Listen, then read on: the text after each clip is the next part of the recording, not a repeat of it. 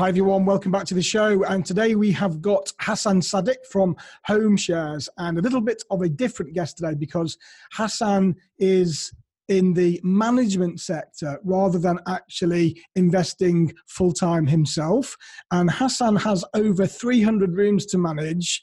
And obviously that's going to be, a very different way of looking at property investing. So Hasan, good morning. Good morning, Rick. Thanks for having me on. You're very welcome. So Hasan, tell us a bit about yourself. Let's get straight into this. So what's your background and how did you end up as would you call yourself a property manager or a property agent? Yeah, I guess probably a property agent because we are involved in sourcing and we provide an acquisition service for our landlords. I got started out a bit different in that I got drawn into property rather than I decided to go straight into property. My background was from a young age. My parents had a few buy-to-lets. So growing up, I was always involved helping them out, tenant move-ins, tenant move-outs. When I was 18, I was formally managing them because they were abroad. So I was, dealing with everything to do with those. I went to uni, did a law degree. I did want to be a barrister, but I'd always said I'd either be a barrister or start a business. I didn't really want to be a solicitor or paralegal or any of those. So when I completed my law degree, I was applying for scholarships for barrister to do the BPTC as it was then, and I wasn't really getting very far. So I had a choice really to go all in, spend 30 grand on the 1 year course, and risk it all to be a barrister or start a business. And I decided to start a business, and letting agency was one of the ideas because I enjoyed so much managing my parents' property. So I just thought, just go in for letting agency. So that was coming up to 4 years ago now. So 4 years from a standing start. Now, did you buy a business or was this something that you started from scratch? It was a complete cold start, Rick, and it was really, really difficult to begin with because I had no contacts in the industry. I had no background. I had no knowledge really, and I just had to learn as I went really. So you're managing 300 rooms at the moment. Now that's a big portfolio to manage. I mean, I know I don't have 300 rooms myself. We've got less than that, but I know how hard it is to manage that many tenants. So from a standing start, then you wanted to go into property. Take us through that journey, Hasan. How did you get the knowledge that you needed, qualifications, and everything else that you need to go with it? Well, initially, when I first started up, I bought a pack, and there's some of these packs that you can buy online. There's a couple of providers, and it was about 700 quid. And for that, they give you what they tell you, everything that you need to know to start a letting agency. Hasan, when you say they, who are they? So for the people that want to start an agency, so where do these packs come from? If I'm allowed to name the company, there was Letting Vision was the company. There's another company, I think, called Southcourt or something like that. I researched them both, and I decided to go to Letting Vision, mainly because I like their website better. So they basically, for £700, they set up my website, and I got a pack, and they're basically like mentors, and they sort of like mentors. So is this like a franchise? It's almost like a franchise, but it's a startup pack really, and they just sort of they just tell you how to get started. But I think how they make their money is that every year you renew the website. Right. Every year you renew, and they've got lots of add-ons that they try and sell. I mean, I'm still using their website now. Actually, I'm going to do a new website, but the website is fine for what it is. It does the job. It's very cheap. So to get started for me, that was excellent. Right. So it's £750. You bought this pack, and you get a website. What else is in this pack? Basically, all the contracts, all the ASTs, company lease agreements, basically all the terms of business for landlords, like check-in documents, check-out documents. I mean, they're all very basic, and we've moved on since then now. But to get started, it was ideal for me. And also, they had what they called a rapid marketing plan. They said everything you need to get landlords on board, which that was the only bit I was a bit disappointed in, because all it was basically was telling you how to cold call, which was brilliant, but you need a lot more to get landlords on than just cold calling. Cold calling's great, but there's a lot more to think about. So how did you do that? How did you bring your landlords on? So you've started from scratch. I'm presuming you were working at home. Did you have an office? Yeah, working at home. I was in my mum's house, running it out of my bedroom. And yeah, that was all I was doing to begin with, was just cold calling landlords off Gumtree and Spare Room. That's literally what I was doing. Right. So you were literally trying to poach customers from other people? Not really. They were self-managing landlords, so I was just calling them up. I was trying to see if we could help them out. And to be honest with you, it was really, I wasn't getting anywhere. So about 2 months in, I had a bit of a breakdown because I wasn't getting any landlords. And that's when I started researching online, and I found a guy called Christopher Watkin. I don't know if you've heard of him. And I don't know him. He basically, I called him up and he said, "Oh, I'm sorry, I can't help." He does blogging for estate agents. But he said, "No, sorry, I can't help you out because I've just taken on a client in your area." But he said, "Look, read my blog." He was a very helpful guy. He said, "Read my blog. It's 3 years worth of blog, and do everything I tell you." And that's what I did. I spent 2 weeks in Christmas, and that's all I did, was literally all day, every day. I read his blog. I made notes and I made a plan. I did everything he said. And so I started blogging, I started networking, and I started building a database. And that was key. Isn't that interesting? Because, you're talking from the letting side of things and we talk from the investing side of things. And it's exactly what we say: network, blog, raise your profile, start posting on Facebook, all of that. So it works both ways, doesn't it? Exactly, Rick. That's exactly what you said, was what he said. It's just, I don't know, it's exactly the same, really, just different clients. Yeah, absolutely. And networking and, raising your profile is a fundamental part of any business, not just in property, because people buy from people. And, if you've got an online presence, people can see you as being the industry leader in that particular sector. They're going to naturally warm towards you, aren't they?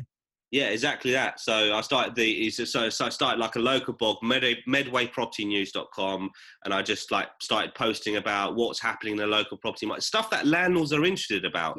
What's their house worth? Where's the next buy-to-let deal? What's happening to rental yield? Not boring stuff, about Section 21s. It's stuff that people want to know, isn't it? If you're a landlord and you want to rent your property out and you're going to go into your blog, and I'm going to see that you're actually quite tuned into the market that's happening right now.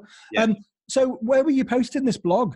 That's a good question. I'm not sure if it's allowed anymore with GDPR, but what I was doing at the time was everyone I met anywhere, I was just adding them to my list. Okay. And I was just, at one point I had like 3,000 people on the list. When I said, let's just have a chat about that very quickly, Hasan, because I think now, guys and girls that are listening to this, we've got people that from the UK, and I've got my own perception about this because I'm not a GDPR expert, but I think, and you tell me what you think, Hasan. So if you're at a networking meeting, I give you my card. Unless I want you to contact me, there's absolutely no point in me giving you that card in the first place. Is that right? Yeah, I agree with that. So I kind of thinking I'm giving you my consent just by giving you my business card. I don't know. What do you think? I think you're right, Rick. But I mean, when all that hullabaloo was going about GDPR, I panicked a little bit. And everybody did. Everybody did, didn't they? Yeah. And that week, I think my email inbox was virtually brought to a standstill because everyone was really scared just to send an email out. And I think I probably get about 200 emails a day. And I think that went down to about 5 during that first week when it was introduced. Yeah, it's crazy. And I got caught up in the panic and I sent that email out and my list went down to about 300. Okay. Which is not the end of the world because those 300 are really active readers. I think you're right, Rick. If people give you a card, they're interested. But that's basically what I did. Everywhere I went, I added people to the list. And just word of mouth, people start reading your blogs. They think, oh, this guy knows what he's talking about. They start telling other people about you. And it takes time. It takes 6 months minimum. But doing that really started to raise my profile. And then it's about providing good service. So let's go through then the light bulb moment. Now, perhaps not the light bulb moment because that was the blog that you read. Yeah. The first time you got a deal over the line, you got it signed. How did that feel? How did it look? Mixed emotions really. It took me 6 months to bring on one managed property. I do tell people a lot that, you know, it was that hard. And was that a single let or a HMO? It was a HMO, actually. Okay. So when I started, I didn't plan to get in. I was actually called a different name, and I've rebranded to HomeShare about 18 months ago. But yeah, I mean, just going on to the first landlord question, that was literally from cold calling, and you know, to be honest with you, it wasn't a great property. It was a low quality property. The landlord was not a great landlord, but I just took it on because I was desperate just to get my first one on.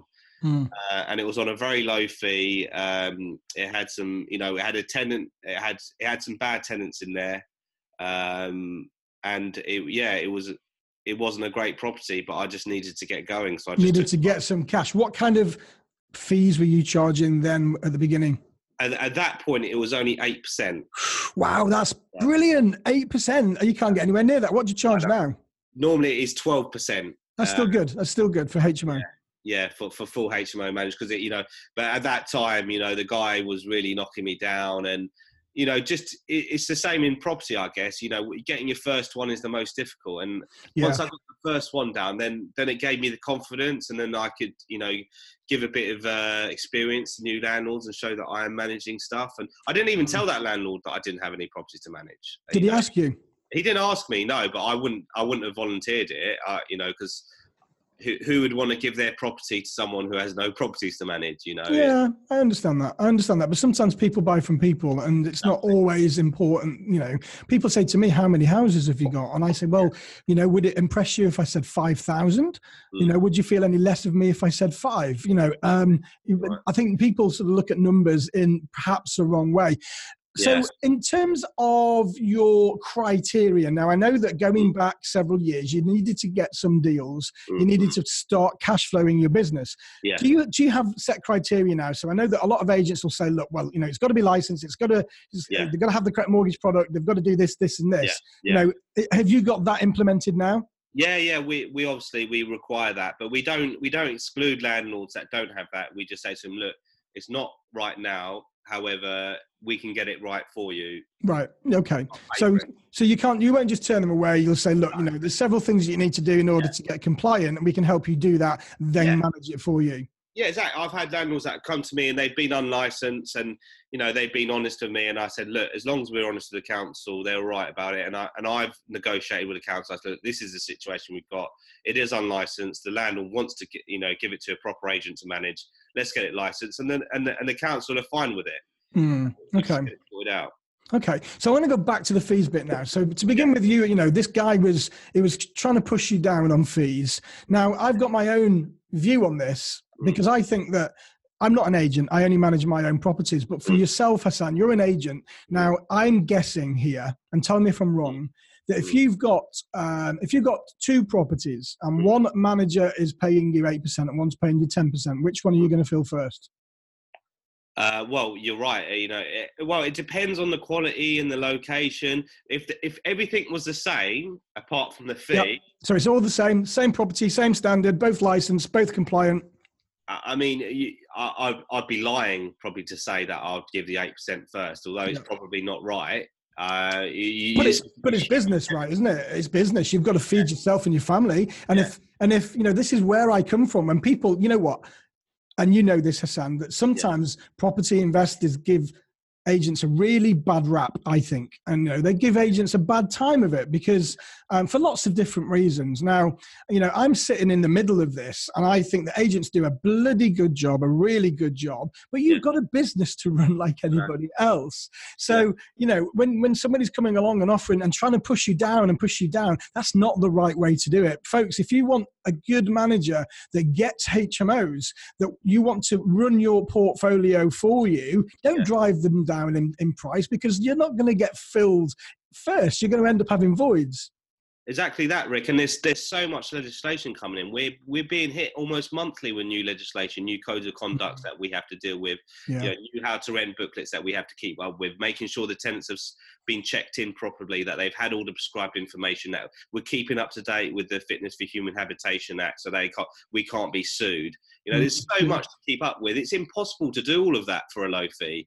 It is, absolutely. You know, you can't work for nothing. Let's just park the fees bit just for 1 second, if that's okay. Yeah. I do want to come back onto that because it's obviously, you know, something that's going to affect everybody in about a week's time. So back to your journey. And so you've got your first deal over the line. It's managed to negotiate you down to 8%. Yeah. How long did it take you to fill? Oh, you said there were tenants in there already. So there were tenants in there. I mean, it's a good story, actually. I did actually give that property back to the landlord in about 6 months because he was refusing to do repairs.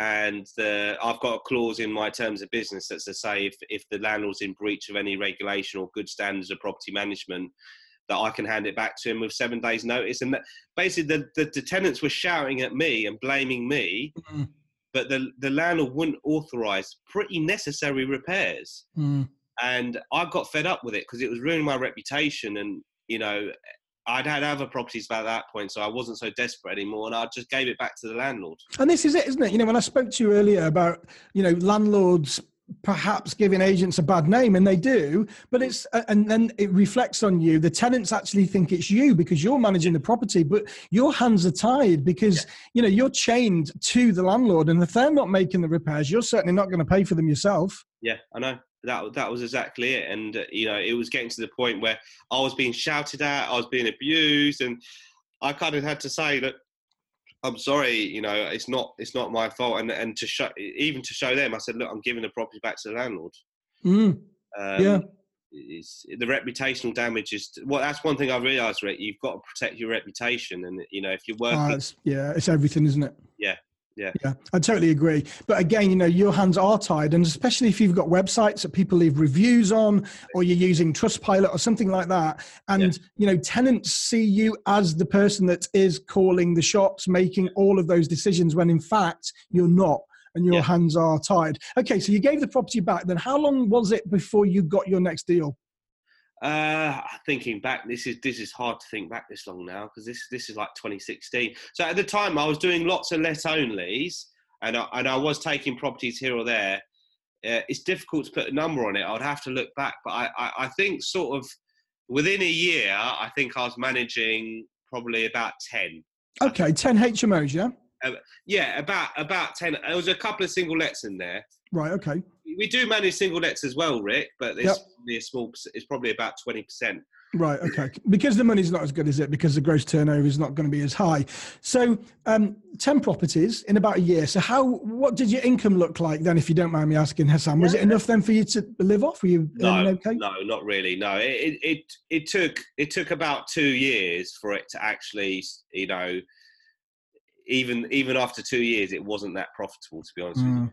It's probably, I was getting about minimum wage. But it takes time. It takes time to build this up, especially I had no background in the industry. So, you know, it wasn't profitable at that point. I think, actually, I'm thinking back on it, I think I had a couple of good months after a year, because it was September time. So I think I did make a couple of months of good profit. But that kind of negated the following the rest of the year. So yeah. Okay, and which areas are you actually covering? So we're in Kent, most of Kent. I'm actually franchising HomeShare at the minute. I've got our first franchisee running in South East London. Awesome. So the plan is to sort of go in more areas, sort of London and Essex, and maybe other parts of the country in the future under a franchise model. Right.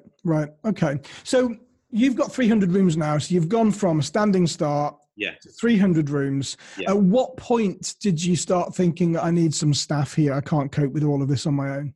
It was literally the 1 year. So about 1 year in, that's when I took the office. I got an actual office, and I took on my first employee. Awesome. So yeah, thinking back on it, it might have been a bit more than 10 properties, but at that point then it was getting too much for one person to do, because you've got one person doing all the viewings, doing all the referencing, all the compliance, the contracts, the move-ins, the answering the telephone. That was a massive one, because when you're on all these websites, you get applicants calling up, and it was impossible for one person to do it all. I mean, you're living proof of, I know what it's like when you start on a business. It's bloody hard work and you're getting really demoralized. You're sat there, your energy levels start to deplete. You start to think, well, I might as well just go and get a job. But you persevered with it and you've got to this great business that you've got now. I'm not going to ask you what your turnover is now, but you've got 300 rooms. Now, majority of those are HMOs. So let's talk about managing HMOs because, sometimes people want someone to manage them so they can get a hands-off project. Sometimes people like to manage them themselves, etc. So what do you think, Hasan, makes a good HMO agent? Because not everybody gets this. If I go into my high street agent and I say, look, do you manage HMOs? They'll say yes, but they don't really know about HMOs. You just mentioned earlier you were talking about the Deregulation Act, which is prescribed information. The licensing laws have now changed in October. And of course, now the tenant fee ban's coming. So not everybody gets that. So not only have you had to learn how to be an agent, you've had to learn all of that legislation as well. Exactly. Yeah. So I think the first part is education. Is getting onto the ILA courses, doing there's a lot of NLA do accreditation courses. UK, is it UKAL? They do accreditation courses. So I've done all of them. All my staff have done all of them. I believe strongly in keeping up to date with the legislation, going on refresher courses, stuff like that. So first step is having all that knowledge and being prepared to keep up to date because it's always changing. And then I think secondly, it's the setup that you have. So you've got to have the right software in the office. You've got to have all the right systems and processes. So I began my operations manual after reading the E-Myth actually, and that was about a year into the business. The same time as I took on my employer because that's when I needed it. So it's over 100 pages now, and it's everything that all my staff need to know on how to do certain processes, how to conduct the referencing, how to pick up the telephone, how to make emails. So it's systems and processes, I think, secondly, and that needs to be backed up by software that's going to keep you up to date with when the electrical certificates need updating, when the emergency lightings and fire alarms need servicing, when the cleaners should be testing the smoke alarms and testing the emergency lighting, and all of that. You need that in place because if you don't have that in place, it's impossible to keep up to date with. Maybe if you had a couple of properties, you could do it without. But I think when you get to this sort of scale, you need that software. And then I think it's all about training, staff development, and auditing. I think is the final part. So going back and checking if the systems and processes are actually being followed. So how many staff do you have now? At the moment, I've got 4 full-time staff. And yourself? Yeah, and myself. Okay. So yeah, we've got quite a good setup there now. So let's talk about maintenance. Maintenance is a massive issue in HMOs. For a lot of investors, we've got our own systems. Everybody does things differently. What do you do for that? So we recommend inspections every 3 to 4 months. If there's 2 sides of it. So there's inspections when we're picking up stuff that the tenants haven't told us. And so obviously we're going there, we're doing inspections, we use a special software for inspections, and then we make sure that's dealt with. And then there's also, we use FixFlow. I don't know if you've heard of FixFlow, but that's... I have, yeah. Yeah, it's very good software. I'd really recommend it. And we give that to all of our tenants as part of the check-in process. So if there's any problems in the properties, they report it through FixFlow. And it just gives us a single place that we can go to, instruct contractors from, check up that the contractors have actually done it. And check with the tenants that things have been done. So we have to keep the tenants happy because in this market, if tenants aren't happy with the maintenance, they will just move on. Yeah. And we keep the tenants for as long as possible. So it is really important. And of course, they can then as well go to the ombudsman, they can go to the PRS, make a complaint against you for not managing the property correctly, which again causes more and more issues, doesn't it? So how often do you do inspections, Hasan, in your rooms? So for rooms, it's 3 to 4 months. Okay. Every 3 to 4 months. And that's a full report. So we go in there, we go into all the rooms, we produce a report and we action all of it, all the items that we spot. But besides from that, Rick, also our cleaner, that's their part of their job is to let us know in the communal areas when they're cleaning, are there any issues? Are there not only maintenance issues, but tenant issues?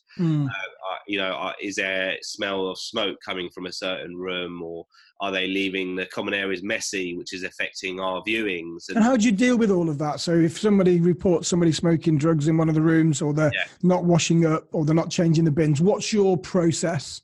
Well, we've got processes for each of those scenarios. So, I mean, it generally involves a warning. I mean, with Section 21, it's a very useful tool, but obviously if that goes, we're going to have to really look at our processes. But right now, we normally give the tenant a warning, and that it's just not acceptable. It's breaching HMO licensing rules, and if they do it again, then we serve a Section 21. Okay, and what's your tenant demographic, or is it very mixed? It is quite varied, Rick, to be honest with you. We've got some areas that are only suited to blue-collar workers, and that's all we have. There were some areas that used to be just full of mainly Eastern European tenants, but that has changed since Brexit. That's definitely changed. And then we've got other areas that are just white-collar workers. We do have a couple of houses that are students. Mm-hmm. We don't have that many students, but we do students as well. And do you do housing benefit? At the moment, no, but we are looking into it. We've never really specialised in it, but I have been talks with someone who does supported living, and we are looking potentially to start doing that. And I think that is a sector that is quite interesting. But if we do go into that, I think that's a whole different sort of process. Really, it's a whole different system. And yeah. It is, isn't it? Different systems, different management style. So, you hear a lot about investors and landlords talking about agents a lot. And as I said earlier, I think sometimes, agents do get a bit of a bad rap. Let's flip this now. So what do agents think about investors? I mean, I think the problem with agents, I think they can be quick to judge investors. When and it can be easy to do. I mean, what happens when you're in my sort of position? What you do, you get a lot of people calling up and asking for advice, which I've got no problem with. But sometimes people, they really want a lot of time, and they keep asking for a lot of advice, and you're not sure if they're going to come through and use you for management or not.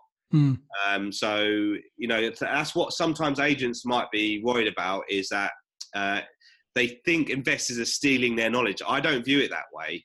I'm here to help people and share knowledge, and I don't mind.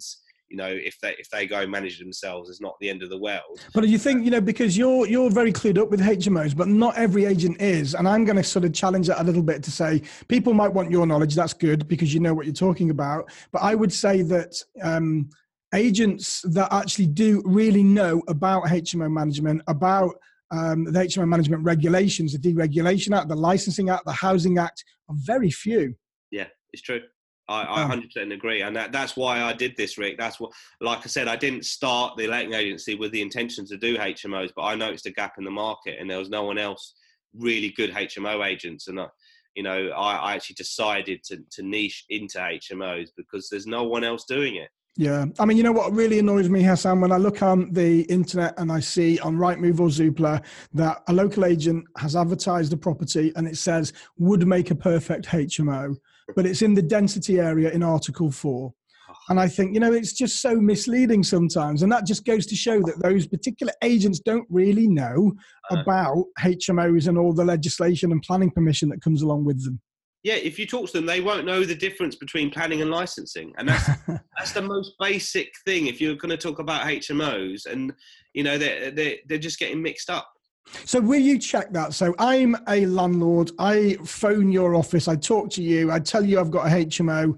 And are you then going to say, right, okay, does it have the correct planning permission? Does it have a license? Is that your tick the box sort of questionnaire? Yeah. It's very important for us to do because... So I say to you, it doesn't need planning because it's got a license. Are you going to challenge that? Yeah, definitely. I would say, are you sure it's not in an Article 4 area?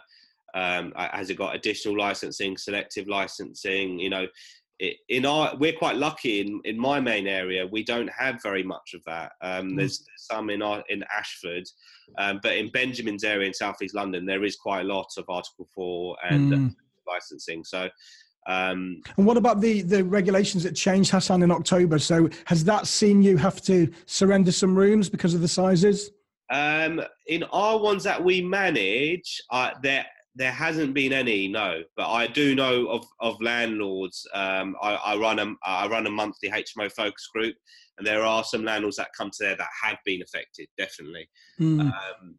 I did a blog actually not too long ago about the number of applications that come in, and in Medway there was only 40, and I just believe that's totally incorrect. Yeah, absolutely. There's still going to be loads of people out there that are going to be under the radar without a shadow of a doubt, because their rooms will be too small. And for those that are tuning in on this, and for those from our neighbours across the pond in the UK, certainly in England, we have a licensing act, mandatory licensing act for HMOs, and it was changed in October 2015, and now we can't let a room out if it's smaller than 6.51 square meters for single occupation and 10.22 meters for double occupation. And that changed in October. So HMOs that need new licenses from that point, or they need to renew a license, if they've got rooms that are smaller than that, then they can't let them out. And that's seen a big change and a big shift in the industry.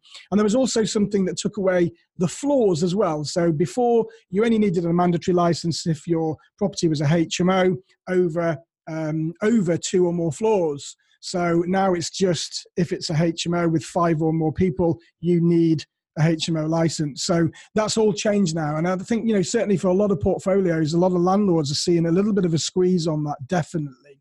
So in terms of other legislation, so we've seen loads, Hasan, haven't we, over the last few years? Yeah. The Right to Rent Act's just been challenged. Will that stay? Won't it? I don't know. But of course, we've got the biggie. And you're an agent. So, we've got the tenant fee ban that's coming in on the 1st of June. What do you make of it? Is it going to affect you? And how much is it going to cost?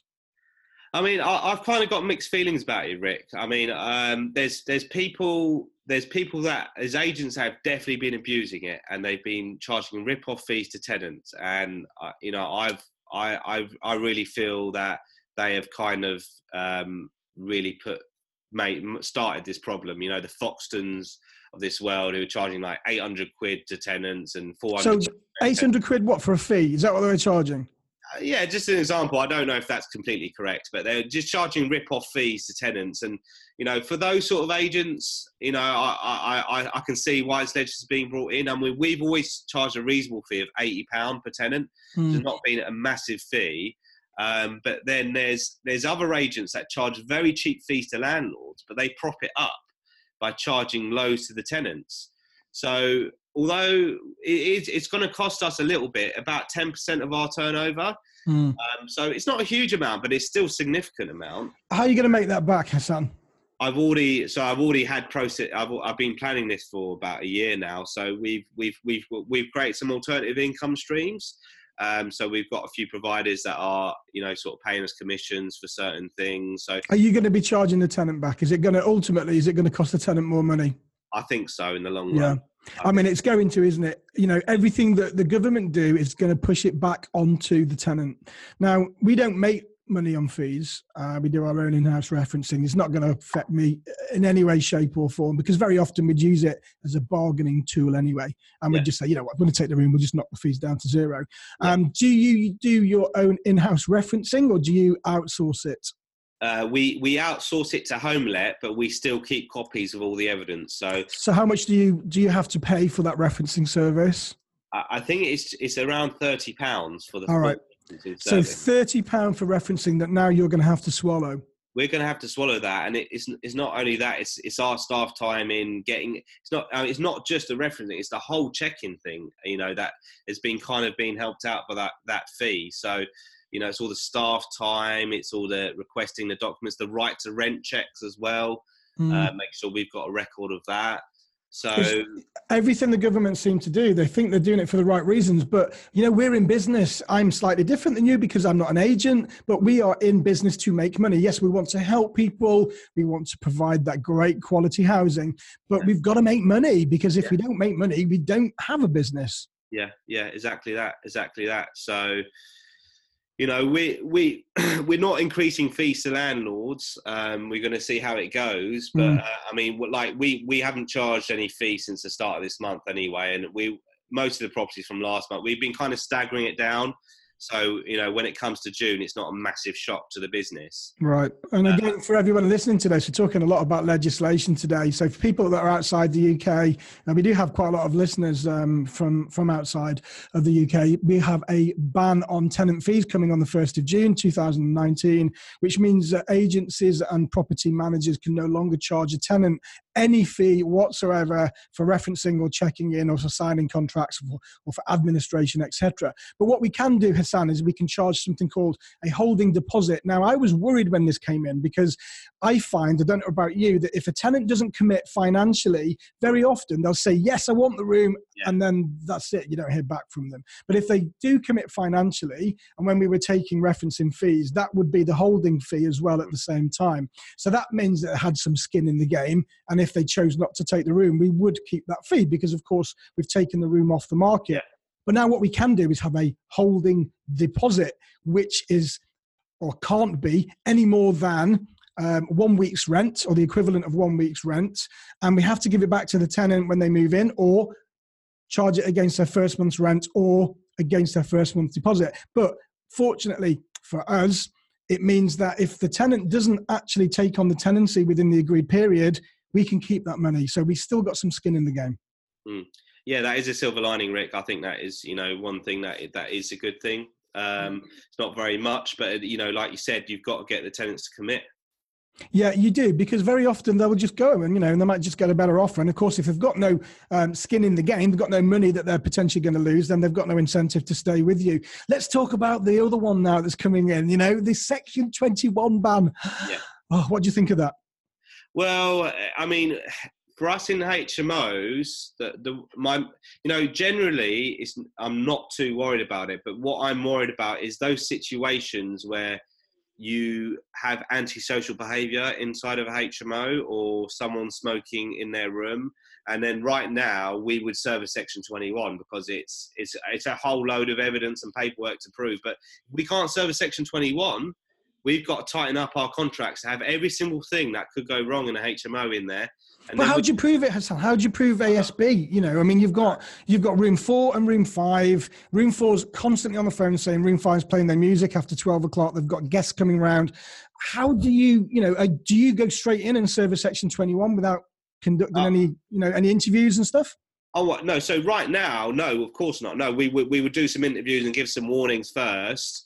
But you're right. If there's no Section 21 and we have to prove it, that's an incredibly difficult task. Yeah. I mean, we have got clauses in Section 8 that we can potentially look at. But, when you look at things like drugs and people smoking weed, so hard to prove. I know. And, because the smell will go, you give them 24 hours notice to go and do a room inspection. What are they going to do? They're going to get rid of the evidence. Yeah, it's really hard to prove. So things like that. I don't know. I'm interested to see how all of this is going to unravel. Yeah. They're going to need to tighten up the Section 8 process. Yeah. They need to make some amendments there, and especially for people that are on the rent-to-rent model. Yeah. And when they give the house back, does the owner really want the tenants? Are they going to want to take somebody else's tenants? It's going to be another game changer. What do you think about all of this? Do you think that it's going to put a lot of people out of the market? Is it going to create opportunity for others? Yeah, I think for those professional investors, it's going to be an opportunity, but it's going to be, for people self-managing or for letting agents, it's another increased burden on them to manage all of this, especially in HMOs. So, I know it's going to be very difficult to prove, but we're going to have to try and do something. So I guess the only way that we could prove it is by taking witness statements, getting, like you said, it's difficult to get photos if they're going to get 24 hours notice. I guess we'll just have to have witness statements and would have to serve a Section 8. I mean, but yeah, that is definitely going to... Yeah, it's hard, isn't it? I can see it. I can see standing in front of the judge with a Section 8 and you've done an antisocial behaviour, whatever ground that is. I can't recall it off the top of my head. And you're going to say, look, they're constantly complaining that all the neighbours were saying they were smoking drugs in the premises. And the judge is going to say, okay, so what evidence have you got? And you're going to say, well, I've got a statement from room 1, 2, 3 and 4. Okay, but that doesn't prove that he's actually smoking drugs. Yeah. It is so hard. I don't know what we're going to do, Rick, to be honest. I'm going to have to give that further thought. I really don't know. It is really difficult. When I started my investing, I'm an ex-police officer, as you know, and When I started, smelling weed and stuff in certain rooms, I was beside myself. I was, oh my God, this is just so wrong.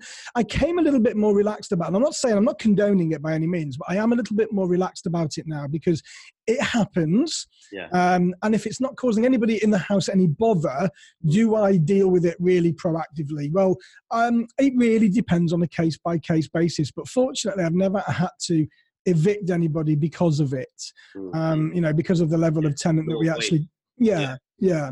So let's talk about your tenant sort of processing then. So what procedures do you have in place to make sure you get the very best tenants? Well, it starts when the phone rings in the office. So when they first call up, obviously we're checking the reason that they're moving. Have they ever had any rental year arrears? Have they had any criminal convictions? What's their salary? What's their job title? Any CCJs, adverse credit history? That all the questions before they even get booked in. Yeah. So, and then when they're booked in for the viewing, we're cross-checking that. So whoever does the viewing doesn't ask every single question, but ask a couple of them. So ask again, why are you moving? What's all this stuff? And if their answers don't match what they said on the phone, then straight away we've got some warning bells ringing. If they do obviously we take a holding deposit to reserve the room. So that's a good sign that they're committed to it. And then obviously we're checking that on our application form. We're putting that into referencing. We request copy. So we get their last 3 years address history. And we're checking the landlord references on those. And once HomeLet have done the credit check, we're also getting copies of their pay slips, make sure they're earning enough. So yeah, that's most of the process. So Hasan, you're using HomeLet. It's about £30. What do you get for that? So for that, they obviously they get an employer's reference. If they're self-employed, we have to get copies of the tax return. We get copies of that as well. There's the credit check and there's the landlord reference. Okay, so I'm going to ask you the question then. Why don't you do that in-house? Well, it's quite a lot of work to do in-house, but we have considered it. We have thought about it, and it's something that we might consider doing in the future. But you can get credit scoring now for like $9.99 plus VAT, yeah. So it's going to cost £11 for a full credit scoring report and an affordability check as well. Yeah, no, it's a very good point, Rick. I mean, it's something we might look into. I think where we were previously, we didn't really have enough staff, but now, we do have 4 full-time staff. I mean, there's one that's just starting that we're training up. Maybe when she's fully embedded in, that's something we might look back into, because the tenant ban, that is quite saving. The other element of this, I know when you start your own business, I certainly did. All of my tenants had my mobile number, and they used it. They took every little advantage of that. Yeah. I'm presuming, I don't know, but I'm presuming like you kind of moved away from that now. But do tenants still call you directly? They do sometimes. I am trying to get completely away from that. When I started, Rick, I used to create WhatsApp groups for each property. Okay. Massive mistake.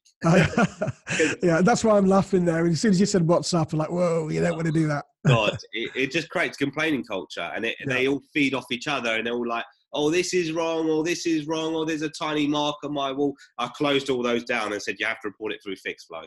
Yeah, I mean, it's, I do a lot of keynote speaking around the country, and I was at a property. I was at an event yesterday, and somebody said to me, how many WhatsApp groups do you have now? I'm like, well, I don't have any. And they said, what do you mean you don't have any? So I've never had a WhatsApp group, because I'd be drawn into it. I mean, I don't want to know what the tenants are doing and going out on Saturday night and getting locked out at 3 o'clock in the morning. And I've got no interest in that. No, we never do WhatsApp groups. If they want to set their own up, that's cool, but I don't want to be a part of it. Yeah, no, definitely. And I would advise that. Do not set up WhatsApp groups. Do you ever, you've got 300 rooms. Do you ever have the grass is greener syndrome? Do you ever look at thinking, I could do this myself? I mean, I'm making 10%, 12% on the gross turnover when I could be making like all of it. Yeah, potentially. I mean, I haven't been in a financial position, but now I do. I literally, the other day, I've got a mortgage in principle. I've got enough funds for a deposit. So I am looking right now. I put an offer in the other day for a property. Didn't get accepted, but I am looking to invest myself. I want to practice what I preach. Well, what about the rent-to-rent model, Hasan? So you could do this because you're doing it now. I mean, it wouldn't be any different. It would just literally mean that you've got a contract with the owner that you give them guaranteed rent. I mean, is that something that perhaps you... Yeah. I do. I have a few of those rents. You do? Yeah, awesome. And is the way forward for you in your business? Are you going to continue with the agency and investing yourself, or Yeah, is it going to be a crossroads at some point? Yeah, no, I want to continue building the agency. I want to franchise it, so I want to go into new areas, and we've got a quite unique model where we can support franchisees, and we do all the back office for them, so they can do what they're good at, finding landlords and doing viewings of tenants. So I really believe in that, because, like we touched upon earlier, there's no agents there's not many agents that really specialise in HMO. So I believe in really providing that service for landlords and really growing that franchise. But also myself, I want to invest, get some of my own properties. Yeah. And I suppose now you've got this scalable business, and you could potentially sell your agency if you wanted to. So you're building assets, along that side of things as well. Or maybe even put a manager in and keep running the business into your retirement, which is awesome as well. Yeah, that is probably the goal, to get a managing director to sort of, when it's big enough to sort of manage the business for me. So, we don't start a business to be, working our socks off till we die. Yeah. So, that was never the plan. I'm willing to put the work in now. So hopefully we have an easier life in the future. There's a lot of people out there that talk a lot about passive income and things like that. So you're an agent, and people say to me, well, look, I want a passive income from HMOs, so I'm going to give it to an agent. Is it passive, Hasan, even if it's with an agent? I mean, it depends what limits the person sets. So if we do have some investors that I've never met them. We've literally just taken them their properties, and they say, Hasan, if the maintenance is below this amount, just crack on and do it. And we deal with everything. So they don't hear about anything, but they've literally said to us, I don't want to be involved. And we just deal with everything. We might occasionally have to contact them and say, the tenant's requested something major. And contact them. But I guess that's as close as to hands off as you can get. But I mean, other landlords, if they want to be involved, then, there is a lot of maintenance that goes on, and we do have to get their approval for maintenance and deal with it. So I would say no, it's never totally passive, but I think if there is a good agent and they've got their systems and processes in place, it can be close to it. It can be leveraged, but not totally passive. Yeah. So, in terms of voids and what have you, now we are seeing loads of these high-end HMO properties coming out. You've seen them on Facebook, and they look awesome. They've got these community living rooms and, very industrial type decoration and furniture, boutique style HMOs, better than 5-star living accommodation. Is that swinging the market at the moment? Do you think there's a shift? Do you think it's different than it was 5 years ago? Yeah, definitely. I mean, I've only been in the game for 3.5 years, but I mean, from what I've seen in my experiences, their standards are improving so much, and rents are going down as well. I mean, when I started, there was like really low quality rooms in my area that were sometimes going for like 500, 550. Now those same rooms are going for like 375. But do you think if those landlords brought those rooms up to spec, got rid of the magnolia, got rid of the wood chip, started to do, what people are knocking out there now, they would maintain those rents? Yes, definitely. Yeah, the people that are coming with the good quality properties, they're definitely still hitting those rents, high rents. I think there's a bit of a ceiling rent. It's in our area, like in Medway, people are never going to pay more than 600. They're never going to pay more than 600 for a room. So no matter how high end you went, you're kind of hitting a ceiling there. But you're gonna put yourself in a good stead for the future. Yeah, when there's more coming in. You've got to future-proof, haven't you? The market is shifting. There is no doubt, because people are expecting more. They are doing better standard rooms. When we were doing this, several years ago, we would fill a HMO with wood chip magnolia throughout the whole property, all day long until the cows come home. They, those properties now they're all under refurb. The whole of our portfolio is under refurb.